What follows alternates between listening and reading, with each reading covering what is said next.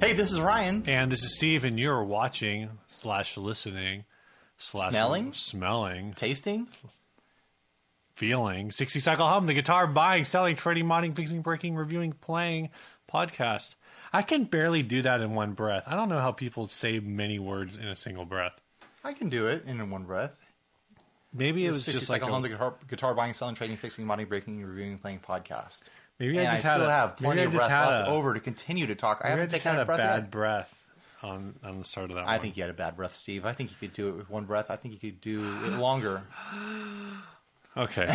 What's new, Ryan? What's new with me is that I've got a new guitar here, Steve. I thought you were done getting new guitars. I know. I've got too many around here. If anyone ever wonders, like, if my wife approves of all this nonsense, yeah, she brought home a guitar for me.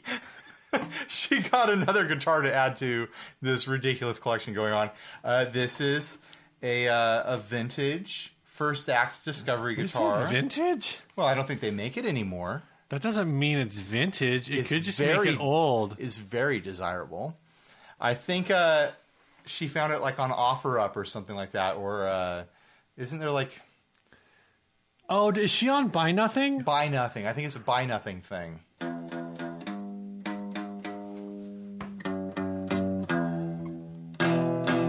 Steve was very generous and he tuned this up for me. The strings that were remaining on it.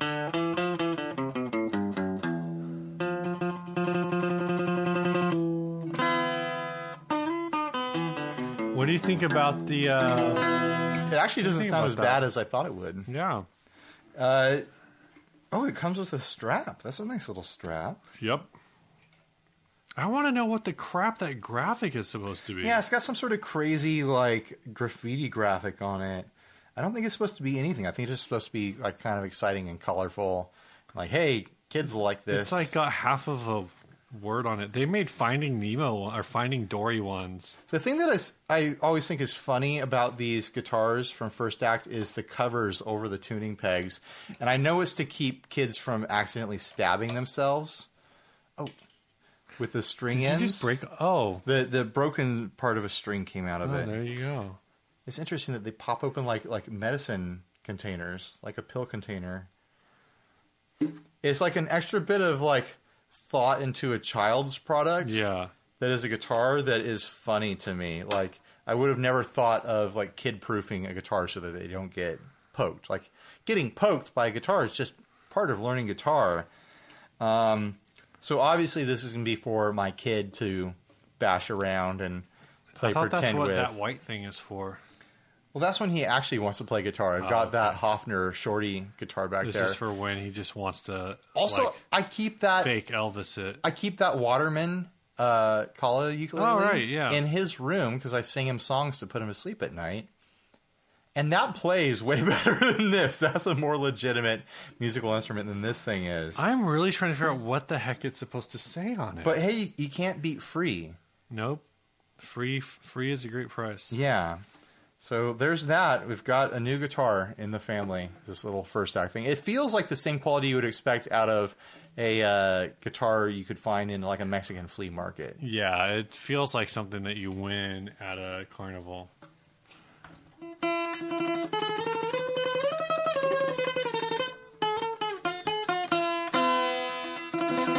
don't know. Maybe I'll find some sort of fun project for that. Or I'll just let my kid smash it up and paint it and do whatever he wants. I feel like that guitar is definitive proof that tone is not in the fingers.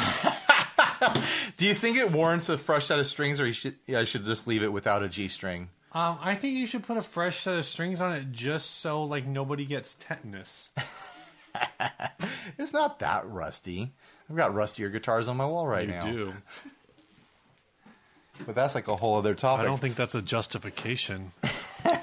You have anything new, Steve? I do not. I have another new thing if you want to talk. What's your other new thing? About it. I've been really good at losing weight lately. Oh, yeah. Are we going to talk about this? Everyone's been commenting on my body, which is a little uncomfortable. I'm like, hey, Ryan, you've lost a lot of weight, which is weird. And I can tell, too. I can tell that I've lost weight because I've been eating out at restaurants every single meal for nearly 2 months now. Has it been that long? It's been that long. Wow. It's been ridiculous. I'm still waiting on this, kitchen remodel situation because I flooded the kitchen. So yeah, apparently with my body, if I eat out every day, I lose weight. What does it all mean? I don't know anymore. I've been trying my best to get nutrition in me. Yeah, it's like I go and I eat regular meals because I got to get my family fed when they're hungry too. I skip some meals, but not enough to lose weight. What do you do for breakfast? Do you go out for breakfast every day? A lot of the times we will do cereal here, but we don't even have an ability to cook eggs or anything like that. Right. So if we're craving a protein breakfast, we'll go to the Broken Yolk, which is a local breakfast not dive, but breakfast kind of option. Yeah. It's like a nicer Denny's.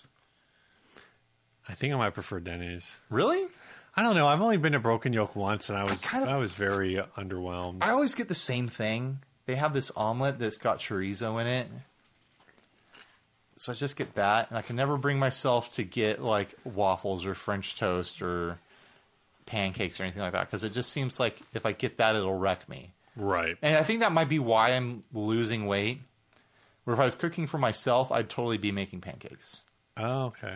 But because I have to eat out every day, every meal, I'm like, I can't order the heavy option at restaurants, so I'm going to get the thing that's just eggs and meat and comes with a side of fruit and some toast. That was my NAM breakfast last year, dude. Do you remember that? What? When the morning after the taco party, my breakfast was just a plate, half eggs, half bacon to fill the entire plate. Nice. Pretty excited about that. Maybe there's something wrong with me. Maybe I'm real sick, and that's why I'm losing weight. Maybe you have a diabetes. I don't feel worse than I normally do. Take that to mean whatever you want. Should we get into it, Steve? Yeah, I think so. This first ad was sent in by Brad Moses. It's a bunt pan resonator cone. License plate sides. Looks better than it should. Well, I'm going to debate that later. It says, this is a handmade guitar made out of truck steel, aluminum, and license plates. The neck is off of Les Paul. Plays really good. Has an amazing sound. Never heard anything like it. This is definitely a piece you want to have in your guitar collection to talk about. What's the price on this? It was steep. $1,500 in North Carolina. Which, as we all know, the dollar goes a lot further in North Carolina. No, I don't know. I'm like, what are you talking about? I don't know anything about this. Okay, so first off, this isn't a Gibson neck. No. Was that something you thought it was going to be? It says it just says neck off of a Les Paul. So I don't know what kind of Les Paul. Epiphone. Oh, yeah. Have to be reshaped. Oh, you know what? I think that headstock shape is the Maestro. Oh, the Costco version of Does the Epiphone. Costco Maestro have a binding, though? That's a good question. You know what I think this is off of? Is a Chinese knockoff Les Paul. Oh, yeah. I mean, look at that square truss rod hole. That kind of looks Chinese-ish. Yeah, this all kind of looks a little off. Anyway, so what do you think about this? How does this make you feel? I mean, my first impression of this thing was I like the concept. Mm-hmm. I don't have anything against the license plate repurposing thing. I like the concept of using a bunt pan as the resonator. What's a boon? There's a boon. A boon. Visually, the only part that I really don't like is this giant piece of metal that's around the neck joint. Right. I think they should have just continued the license plate theme I don't throughout. understand. This probably has to do with the way the neck is mounted. Probably. It just looks really sloppy compared to the rest. The rest of it looks sloppy, but intentionally sloppy. It looks very folky. And then my other thought on this was that it doesn't really matter what this is made out of or not made out of. Resonators are supposed to sound kind of for lack of a better term, crappy. They're kind of like ukuleles, where you want them to sound like a tin can. that doesn't have much going on other than just this bright, plucky sound. So, like, this probably will sound great or fine as long as all the screws and bolts that are used are tight enough that they don't rattle. And even if they do rattle, maybe that adds to it. I don't know. Yeah, there's definitely like putting rivets in a cymbal, you know? There's definitely some weirdity going on here. I really doubt that this thing plays like $1,500. Oh, it definitely doesn't. I can't imagine paying $1,500 for this.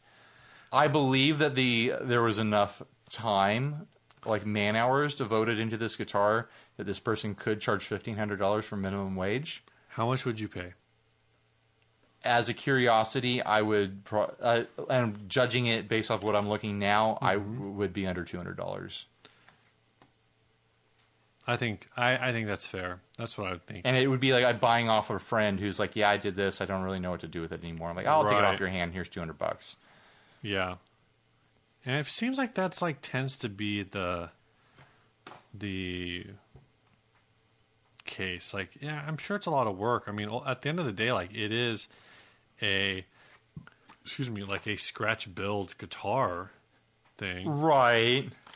But I mean, it's pretty home done. There's everything here is kind of by the seat of the pants sort of situation. Yeah. I love that there's the stop tail bridge all the way at the tail of the guitar when they could have just done like a trapeze sort of thing. Right.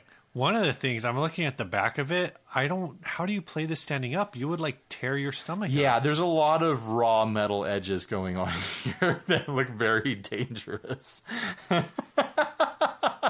I love that you can see the tools in this shot. Yeah. You can see all the drill bits and the Dremel. In this shop. The metal shears. It's on a porch somewhere. It's on someone's porch. I mean, A for effort. I guess. But the price is just completely unrealistic. Even if it happens to sound and play good. Like, talking about tetanus, this thing's going to give it to you. It's an art piece. Yeah. And I would pay, swap meet art prices for it.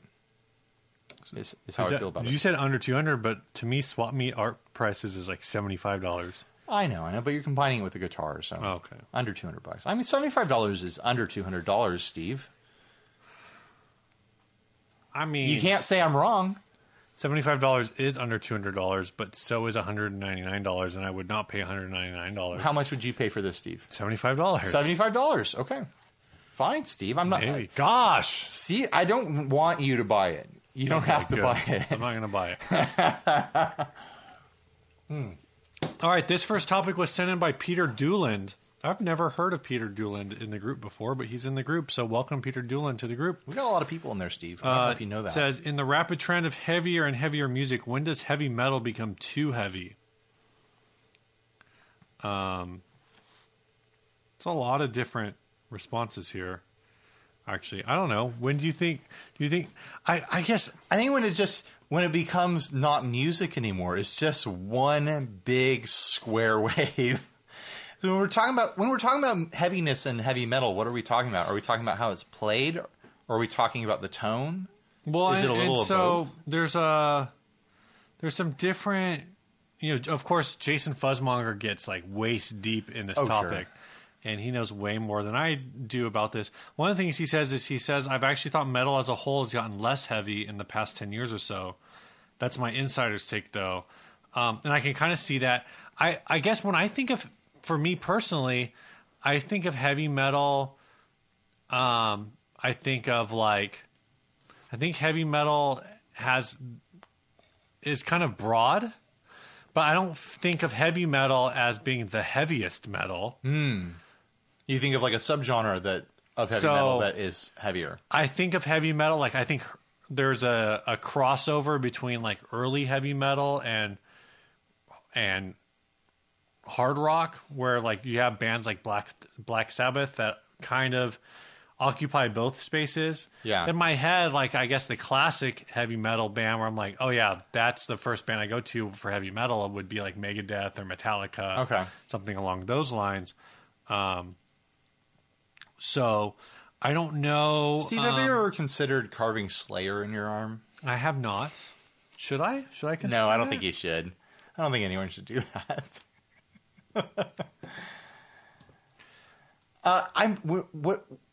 What do you think of, like, what pops in your head when you think of, like, the heaviest heavy metal you've ever listened to? I think of something more. I don't know. I tend to think more of like stoner and doom, Sure.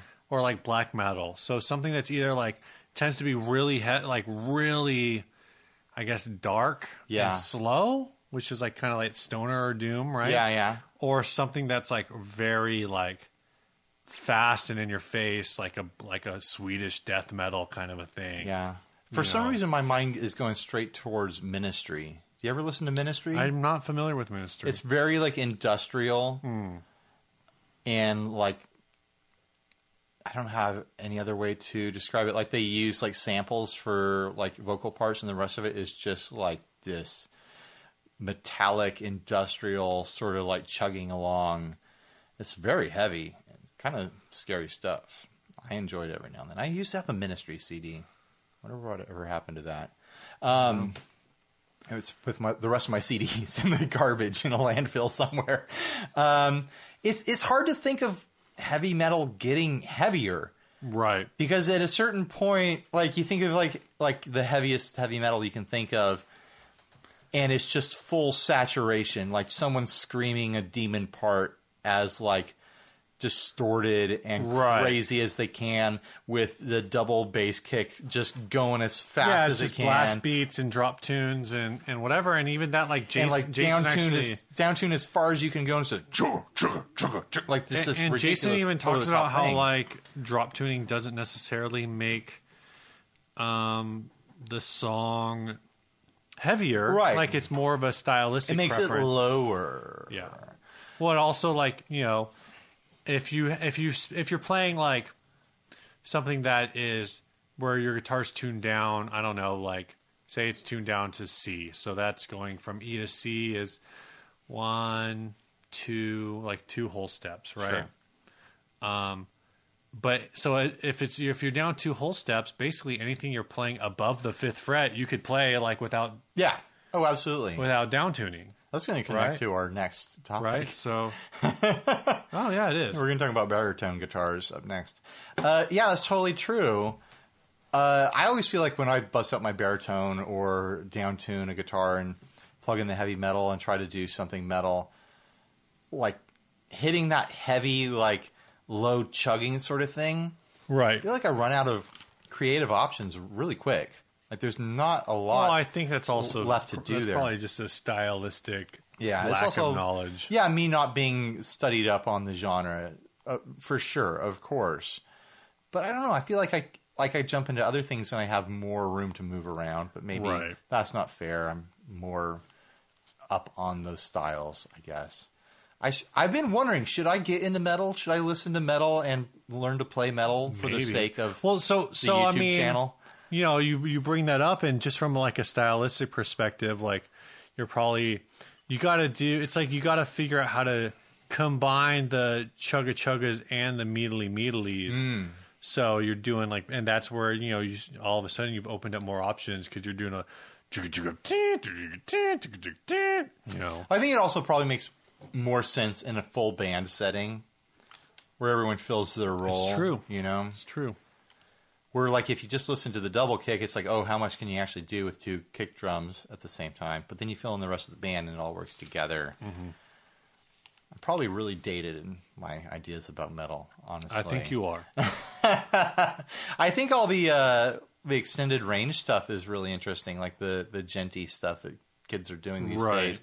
It's almost like heavy by way of being jazzy Yeah. in kind of these more extended theory sorts of ways of playing that are kind of, it's heavy because it's inaccessible, you know?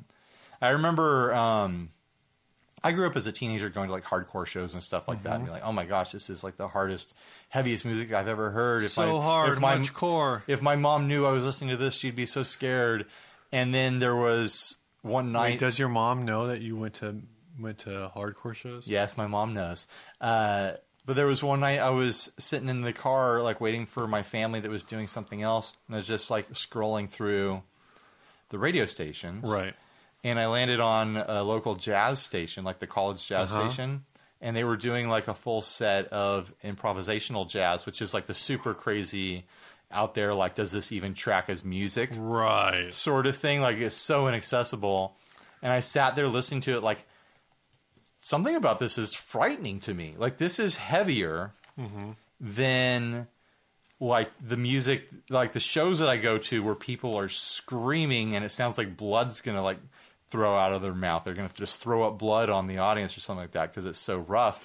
But this music is legitimately, like, intimidating. Right. And made me feel uncomfortable. Maybe that's the future of heaviness and metal.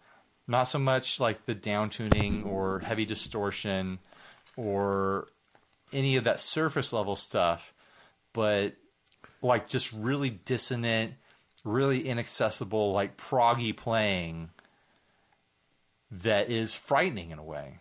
Yeah, I mean, I think you do get that more from certain acts. You know, you get your Tosin Abasis, the Animals as Leaders, and Periphery, and artists like that. You know, where there is a much heavier prog influence. I don't know how far we can go down the jazz road because, you know, as the great American poet Angela Martin once said, "Jazz is stupid. Why can't they just play the right notes?" That's true. She is a great American poet. Well, she's I a great, keep getting great buzz and American buzz on my something. phone here. Knock it off. Airplane mode, please. Because I'm asking you to send me money. Is that what you're doing? Are you PayPal requesting me while we're podcasting? I did PayPal request to you like 5 minutes ago. Oh, man. I got to do it before I forget. Thanks to the Inner Circle for paying for our dinner every podcast night. It actually does help. Yeah. It helps us produce this show, I'll say that. What's the next ad? Helped me produce a bowel movement tomorrow morning. This is going to be a short episode, Steve. No, Was that a poop joke, Steve? It was a poop joke. We needed that last episode when we needed a politically incorrect Oh, man. guitar thing. You should have done a poop joke. Too late. Poopter. I see that. Everything just feels forced. Yeah. It's got to be in the moment. It's the problem. All right. Big shout out to our sponsor this week, Sinusoid Pro Audio Couture, makers of the Sasquatch line of power and speaker cables. If you want a power cable or a speaker cable that has TechFlex, you know Sinusoid can do that. And you want a power cable that looks like it came from some sort of like industrial like power relay station. It's just the thickest dang cable you've ever seen in your life. SinusoidProAudio.com. Wow. Yeah. You listen, you got all these pedals. You got to get power into them from the wall somehow. Might as well get a really great cable to do it. That's not really how that works, by the way. I mean, I guess it could be. The power doesn't come from the wall? Well, I mean, the power comes to the wall, and then it goes to a power supply, and then it goes to your pedals. You can't just plug your The pedal. power came from the wall, Steve. I don't think Sinusoid sells that kind of power cable. What kind of power cable is this? Like a 120 volt power cable. They don't sell power cables that plug into your pedals. That's what I'm saying. You got to plug into your pedal board or your amp. Your amp, yes, your amp. What? Sinusoid.com. They What? make cables. And smiles and questions, apparently. What? Steven, I don't understand what each other is talking about. I'm talking about the cable that goes from your wall to your pedal board. To your power supply on your pedal board. Well, I guess with your pedal board, my pedal board has a thing that I plug in on the outside that goes into my power supply. I guess I haven't looked at your pedal board. Oh yeah, because you're right. You have a cable that plugs into your pedal board that plugs into another cable that plugs into your power supply. Right. Why don't you just go Sinusoid straight to your power supply? Because there's not a hole in the side of my pedal board. Sounds like you're using an inferior product. I've got stuff in between my power and my sinusoids. Now I'm embarrassed. Tell us about this ad, Steve. This ad was sent in by Craig Breslin, and I'm looking on my phone for it, even though it's on my iPad. Yeah. And I've also lost it.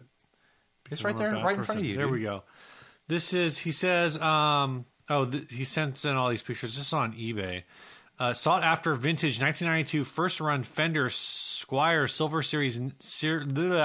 Series neck, made in Japan by Fujigen. Laser straight 60s beefy C shape, no fractures, jumbo frets. Look healthy with some minor patina buildup in areas due to age. Some minor signs of use, but no abuse. Has that road worn polyester lacquer tone excuse me. Steve getting gross over here. As replicated on Fender's 4-figure custom shop models. Is that really? I've never thought about that, but I guess. Lots of mojo here and feels superior to modern USA manufactured necks. Plays like a dream and would suit a custom Stratocaster project fantastically. I'd play it. Do you think that this color is like? I mean, I like the color of it, but Is that kind of like honey blonde? Yeah. Anyway, so this is on eBay for £66. I think that works out to... Who cares how much it weighs? I think that works out to something like $90. I don't know if this will hold. Yeah, somewhere around there. There's 15 bids on it, so I'm sure the price is going to go through It's the got 2 days freaking and roof. 18 hours left, Steve. You pulled this out today? I yeah, think you so. did. Yeah. That means it's got 2 days and 14 hours left by now? Yeah, something like that. These are very interesting necks, the Silver Series. So I was reading about it, and one, you can get the entire guitar on eBay for $395 plus shipping. Obviously not this exact one, but stuff that would be the complete model. Sure. Here's that is an Ibanez neck. Why does it say it's Silver Series? It's not. It lied to me. We're doing research live on the show. This This has is how got to I be do. interesting. This is always interesting. People are All right. going to love this. People always love it, Ryan. That's why they listen to this show, because we do our research and we get it right as much as we can. So I was reading about the Silver Series, and it is actually a really interesting story because 1992 is after Fender had already moved Squier production out of Japan into Korea, which they did in the late 1980s. And apparently the story is that Fender was trying to make an ultimate budget line out of Korea. They're using like budget parts. They were using budget wood. So they were using like plywood builds Interesting. on these guitars. And what happened is Korean manufacturers that were building not for Fender started like undermining, like basically taking out advertisements like, why would you want plywood? Like, we're making guitars out of real wood kind of stuff. Wow. And kind of like undermining the whole thing. And I've played like some of the Korean Fenders from that time, and I will say like the bodies seem unusually heavy compared to like other like Strats or the whole. Are you familiar with the Squier 2 series? Yes. So the Squier 2 series was all made in Korea, from what I recall, and the necks on those are all freaking-tastic. The heavy, like thick paint dipped bodies. Yeah, like the Weird hardware. All of the Squier 2 necks have like very similar finish to this Silver Series neck. But the bodies are all heavy dipped. Some of them are like that weird. They did the Squier bullet ones. Those necks are all fantastic too. But the bodies are weird, and the pickups were cheap, and the hardware was cheap. Everything about them was. Well, the necks. Sometimes the tuners were good. You could get some good tuners on those. This particular one doesn't have tuners on it. Nope. Doesn't have string tree. It's just a bare neck. It's got the nut. It does have the nut. But anyway, so Fender starts getting undermined by these Korean manufacturers. And so what they did is they pulled manufacturing of the Squier stuff back into Japan in like late 1990, early 1991. Interesting. And started putting out Squiers the way that they were in like the mid 80s with, and they call it the Silver Series. And they basically, did it in the same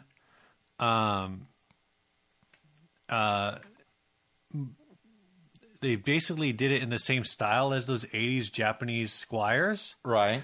They basically did it just to squash the competition. Oh, okay. Which is also, from this article I was looking at, is why the Silver Series basically like only lasted 3 years. Because it was just like a power move on their part. Yeah, it was all about basically Fender saying, oh, you want us to make Squiers like legit? Fine, we'll do it. But the problem is like there was no profit there because they're using more expensive materials, right? In in more expensive, in a more expensive manufacturing company, etc.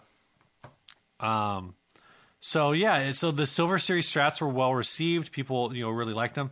The first Silver Series Strat was the Hank Marvin signature Strat. Really? Yeah. That was one of the first ones. The Squier Wayne's World Strat isn't officially a Silver Series, but it's considered close enough in style Interesting. to the Silver Series to be like kind of lumped in as that. It's a guitar like I said, they basically did this to like break down the competition that basically came out and said Squier sucks. It's made out of plywood. Just it's only good for firewood. You don't want to play this. It seems like Fender has had an interesting relationship with their Squier brand, where it's like it'll be good and then it'll be trash and then it'll be good, and they kind of like dance back and forth with like what role they want it to fill. Like we've been in a good range for Squier for a long time. Well, now. I think it goes back to a thing that we talked about probably really early on the show, is that manufacturing by country kind of all happens in cycles. Yeah. So, they're 1960s, 1960s Japanese stuff was all weird. It was just all weird. Yeah. 1970s, it starts getting better. You get the rise of Ibanez. You get where like Fuji Gengaki and Matsumoku are really like hitting their peaks. Japanese manufacturing is really good. It probably peaks and plateaus in the 80s when you've got Fender Japan. Yeah. And you've got Epiphone, making stuff in Japan. And I would say it peaks and plateaus in the sense that like it hits a very high mark and it's stayed there. Sure. And if it's gotten better, it's been like incrementally better, but not by like the leaps and bounds. The same time, 70s, 1980s, Korea becomes what Japan was in the 1960s. Right. And Korean manufacturing, I'm not sure when I would say it peaked, maybe early mid 2000s, but your PRS SE models started being made in Korea. Your Reverends are made in Korea. Pure Salem guitars, I think, are made in Korea. There's a lot of brands that my Sweatwing back there, made in Korea. It's made in Korea. So you start seeing Korean-made guitars that are being sold in the $700 to like $1,200 price point. You can basically get a guitar made to any quality that you're willing to pay for out of Korea. Yeah. Like if you go to a Korean manufacturer and you're like, I want a guitar that's made to the quality of this $3,000 American guitar, they can hit that mark. Yeah. It's not a manufacturing limit for them. It's a budget limit. Right. And so then you start seeing the first Chinese-built guitars, probably, late 90s. Mm. And you've got, your Fender Bullets. It's China and it's Indonesia for Fender. You've got, like, Epiphone moves to China in, like, the mid-2000s, I want to say. I'm kind of doing this all off the top of my head. Sure. So, correct Steve in the comment section. Yeah, guys. I'm definitely getting stuff wrong. But we are at a point now with like the Fender Classic Vibe stuff, the current crop of Epiphones, where it seems like Chinese manufacturing is getting really good. So it's just these cycles where it's like most, I wouldn't say most, but at least many guitar enthusiasts seem to be on the same page that like the Japanese domestic market produces a guitar that at least rivals a lot of American manufacturers, at least on a mass production. I'm obviously like, maybe it's not obvious, but I don't know anything about like Japanese boutique builders. Sure. I'm sure there are a few. And like I said, there are a lot of bigger brands that are using the Korean export manufacturing model to produce their budget lines. And their budget lines, again, $600, $700, $800. Yeah. maybe So more. what would you feel comfortable paying for this guitar? Not in pounds, in US dollars. For this neck, Yeah, for this neck. I would probably say 125. Really? Yeah, I think that's a fair price. I think So you would price this around the same you would price a Mexican neck. I would Would you expect it to play better than a Mexican neck or worse than a Mexican neck? I would say Subjectively. I would expect it to play better. Okay. I would say that if I saw this neck, if I was presented with two necks at $125 each, I like one this. is Mexican, one is a Squire Silver Series, and I was told you can't play it, You just have to guess. you just have to buy it. Ah. You just have to buy it. You have to pick one. The same builder is going to slap this neck on a body, do all the work, whatever. So it's just like I'm picking the parts that are going to create the ground floor. I'm picking this neck. Yeah, I agree with you. Like no matter if it was the same cost as a Mexican neck, I would pick this, even though it says Squire on it instead of Fender. Yeah. I think the build is more interesting, and I think there's more story to tell there, and I like the finish on it. And I like the look of it. I like this neck, and I would pay $120 to project start with this for sure. Absolutely. Next topic. Baritone guitars. Mark Swartz says, "What are your thoughts on baritone guitars?" And then my phone resets, so I don't know what else it says. Let's see if my phone. Here we go. What are your thoughts on baritone guitars? Do you think you could incorporate one into your playing style? Don't you already? Never mind. I do. I've really been wanting one, but I'm having trouble finding one with an aesthetic I like. I'm not into the heavy metal guitars. I don't want a vintage style one either, like Dan Electro or Eastwood. I need it to have some beef for when I'm playing. You know what I think about beef, Ryan? What do you think about beef, Steve? What's for dinner? Oh, that's Actually, I did interesting. not have beef for dinner. Unless there was beef in some of the sausage on that sub sandwich that you got. Was there sausage? Yeah, Yes, there was salami or- on it. I think salami's beef, isn't it? Okay, I don't know. I actually don't know what kind of meat goes into salami. I think it's beef. My thought is that I just haven't had any beef today. I had prosciutto and chicken for lunch. Why are and we a talking salad. about beef? Because it's what Because it was for dinner. because Mark Swartz wants something beefy. It almost sounds like he wants my guitar exactly. It really does. Like So I've got a guitar. Steve's going to grab it. It's a parts guitar. It's a Mexican strap body with a blacktop Telecaster baritone neck on it that I got off of eBay. And then it's got a set of American strap pickups in it. And it's kind of like this black pickguard on black body sort of aesthetic that's really sharp. And it's a really nice middle ground between like that weird vintagey sort of like 60s vibe and, you know, your more modern extended scale like metal-y stuff. It can do the metal-y stuff. It can do like the surfy stuff, but it's not locked in between those. But I have a lot of stuff to say about baritones. Have you ever messed with a baritone, Steve? I've messed around with this one a little bit when you first put it together years ago and never since. Yeah. When I was first thinking about putting together a surf band, I was like, I should have a baritone. What if baritone is like my thing? So I put this guitar together, and what I got to say is I had heard from a lot of people when I was doing this that the actual blacktop Telecaster baritone didn't intonate well. Something about the neck and the bridge were the wrong scale length, and it was hard to intonate it. For some reason, this neck on this body intonates just fine. This guitar plays great, but maybe stay away from those blacktop baritones that feature this neck. You're playing pretty good on that, Steve. All you got to do to sound good is not plug in, right? Baritone might be your jam. So I don't know anything really about baritones. How much further? What is it? It's tuned to B, right? It's B to B. So that makes what? This isn't like the fifth fret. The fifth fret is an E. Yeah. Also, your second string down is an E.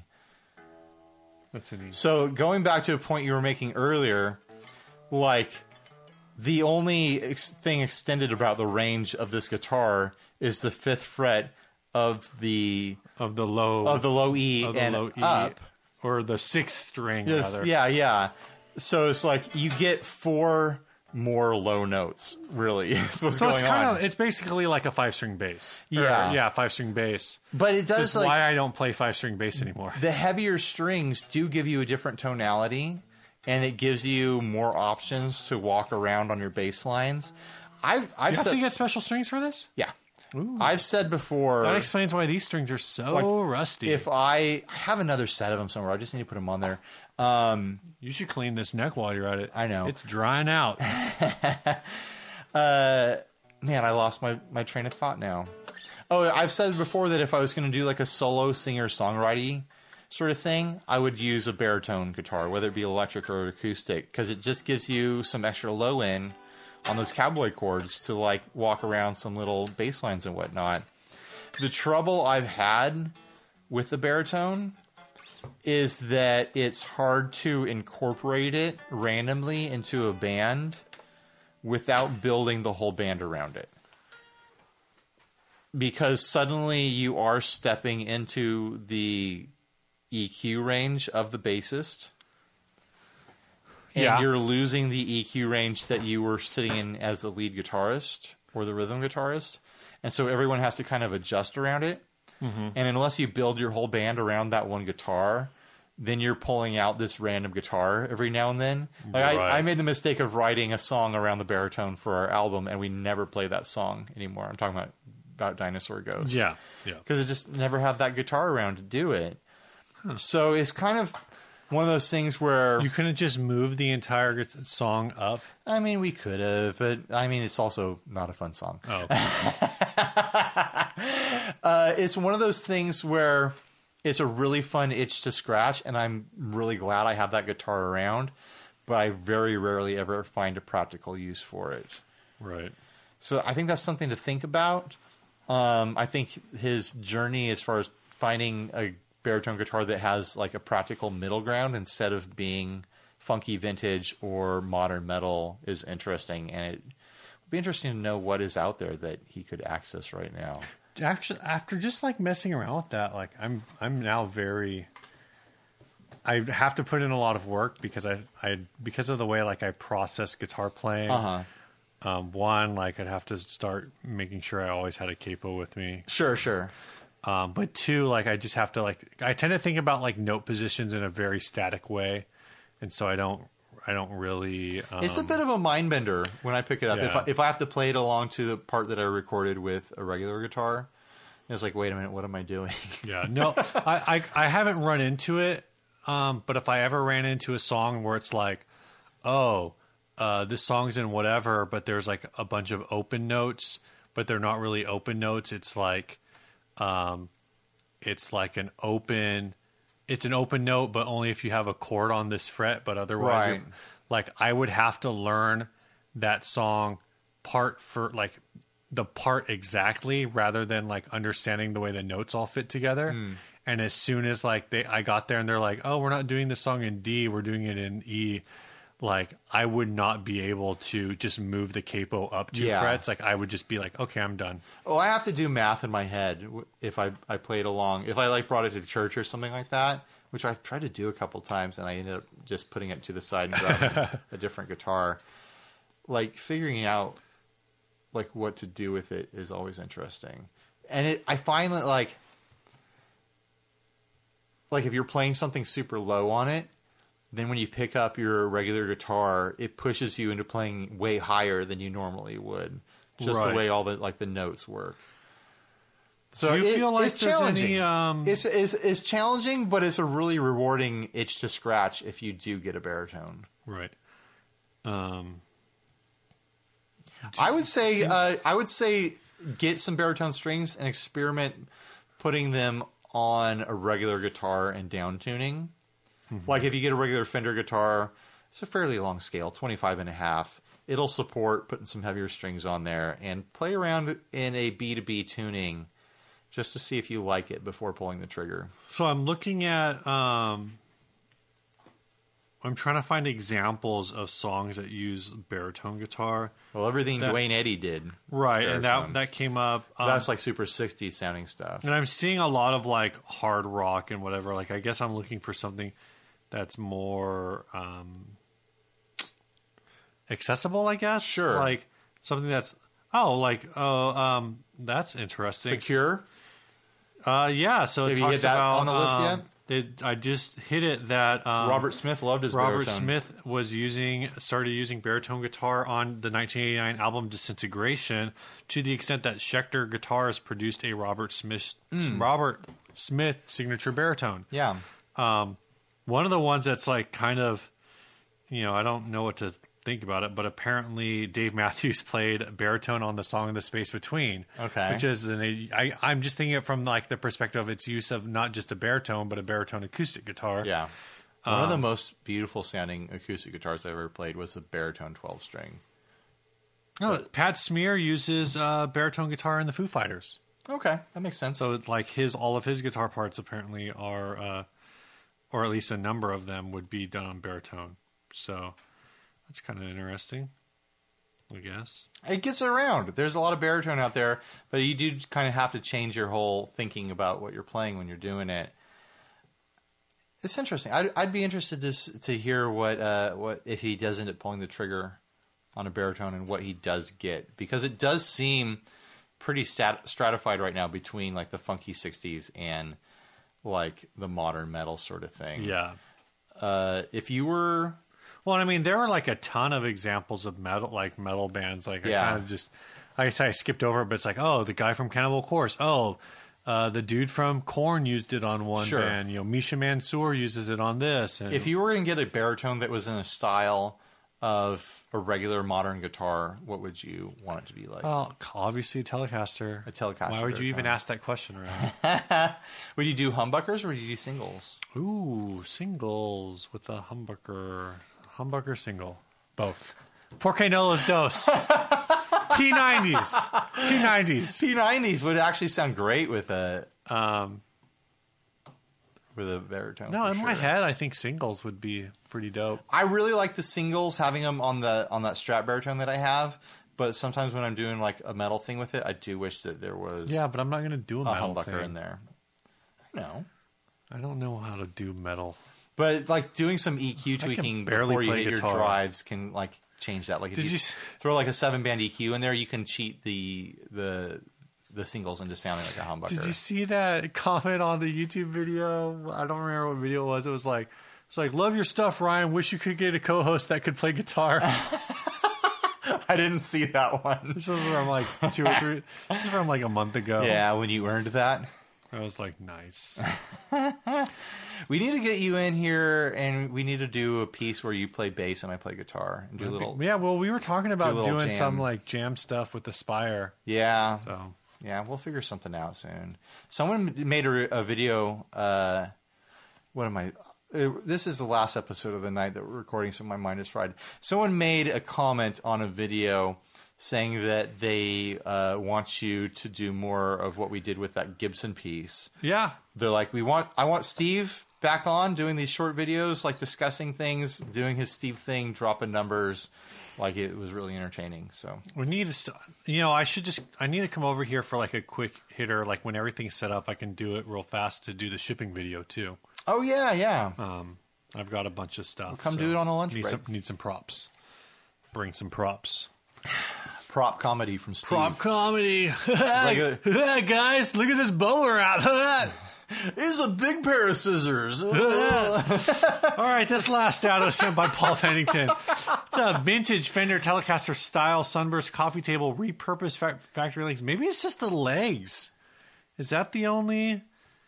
I don't know. This table measures 56 inches long, 19 inches high, and 34 inches wide. A lot of work went into the finished product to achieve this 60s Sunburst grungy finish. The table is rock solid and sturdy. Deep contours, just like the real deal. Heavy repurposed cast iron industrial legs. Only one on the planet. Thank God. Only a true rock and roll lover would understand it. I repurpose industrial and old factory remains into the most spectacular pieces for your home or office. What if you're a true rock and roll lover and you don't understand it? This is no exception. Please ask questions before making a decision. If it's up to you, you are welcome to pick it up here, or it will need to be trucked. So I was trying to figure out why this looked weird, and I just thought maybe it was me. But you pointed out, which I don't know how I didn't catch it. I guess I didn't really read it. Telecaster is not 56 inches long. No, in the pictures, like you assume. Well, here's the thing that I assumed when I first saw this ad. I was like, this is $3,200. That's what he's asking for this thing. This is like an unused body from the Fender factory, and it's vintage. And so that's 56 inches is like this. Yeah, it's like a desk. But the thing is that this thing's only 18 inches tall, so it's like a coffee table. Yeah, yeah. So it's like a coffee table size. So I assumed with that price tag that this was a vintage Fender body that had been repurposed into like some sort of weird little table. Yeah, I think the only thing that actually is repurposed are the legs. Yeah, they look like they're weird piano legs or something like that. Apparently they're cast iron. What? The legs are cast iron? Yeah, cast iron industrial legs. That's why it says, please do not pay for your item immediately.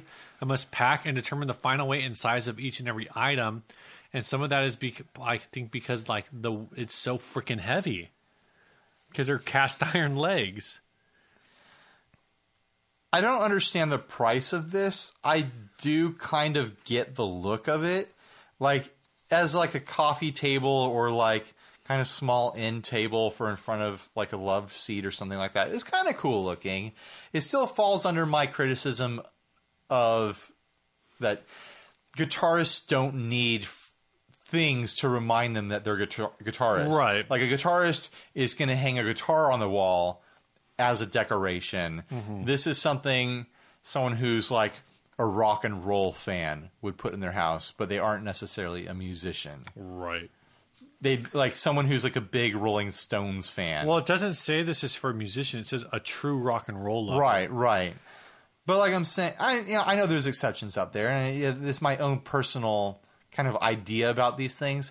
I just don't need guitar decorations in my life. Yeah. Especially for $3,200. I will say that I like the relic job on this. How do you feel about the relic job on this table, Steve? Yeah, I would, my concern with it, and you just can't tell from these pictures, is how well it's going to actually hold up to use. Sure. Because it looks raw. It's going to look funny. I mean, the reason that it tricked our eye is because it does look like it's to scale. Yeah. Although the table is a bit thinner than a guitar body would be at that scale. Yeah. But it looked like someone had like bandsawed a guitar body to be thinner to make it a table. Yeah, that's what I thought. The moment you get like a coffee mug ring stain on this, it's going to betray the scale of it. And people are going to be like, "Oh, that's a big table." Instead of, "Oh, that's a guitar size." Although, why would anyone need to know how big it is if they're not in your house? Like, you're not trying to trick anyone with it. I mean, why does anyone need to know how big it is at all? Like, that should be between you and your partner. Exactly. The size of your coffee table is in between you and whoever you want to involve in your home decorating relationship. That's right. Yeah. Let's not table shame anymore, people. Yeah. If I think the furniture in your house is dumb, like, who cares as long as you like it? It's none of my business. Yeah, you think my couch is too soft? It gets the job done, Steve. It does. I like my soft couch. I wouldn't want a couch to be as hard as you like them. That's not true. I like a firm couch.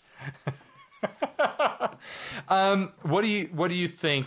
I think if I was, I think Super Rich Steve. That's what I was getting to. Would Super Rich Steve buy this? We talked about that. We kind of like prefaced this because trying to figure out how Super Rich dumb Steve this really would buy this and then he'd set it on fire. No, I think Super Rich Steve buys this for his study/music room.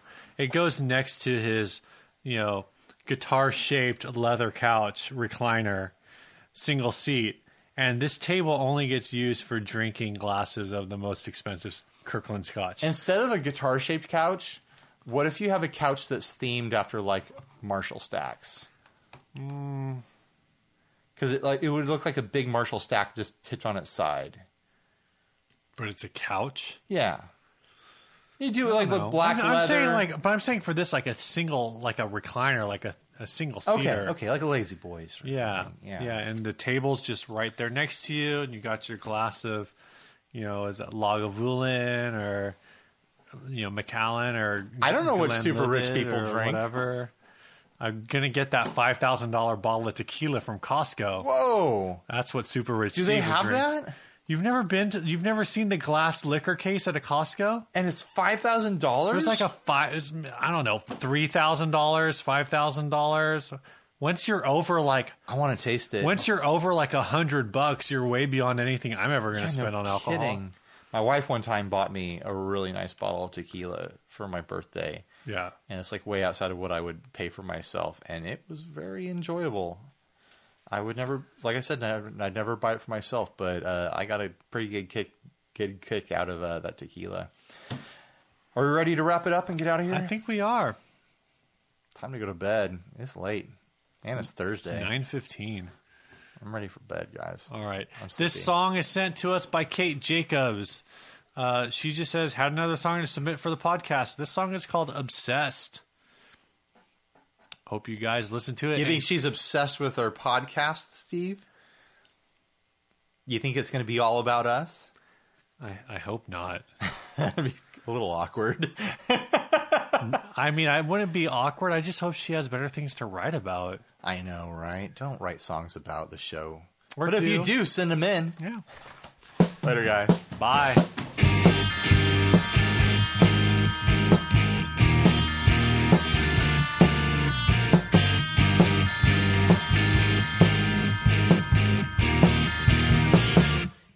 Think that this is fun? Do you really think I wanna be hung up on something so far gone? I'd kill to just let go, but the pounding in my head and the bottles by my bed say no. You're too fine. Well, I've heard that you're a mess, but I can't seem to fathom why. This is all your fault. And the morning isn't charming, and at this point it's getting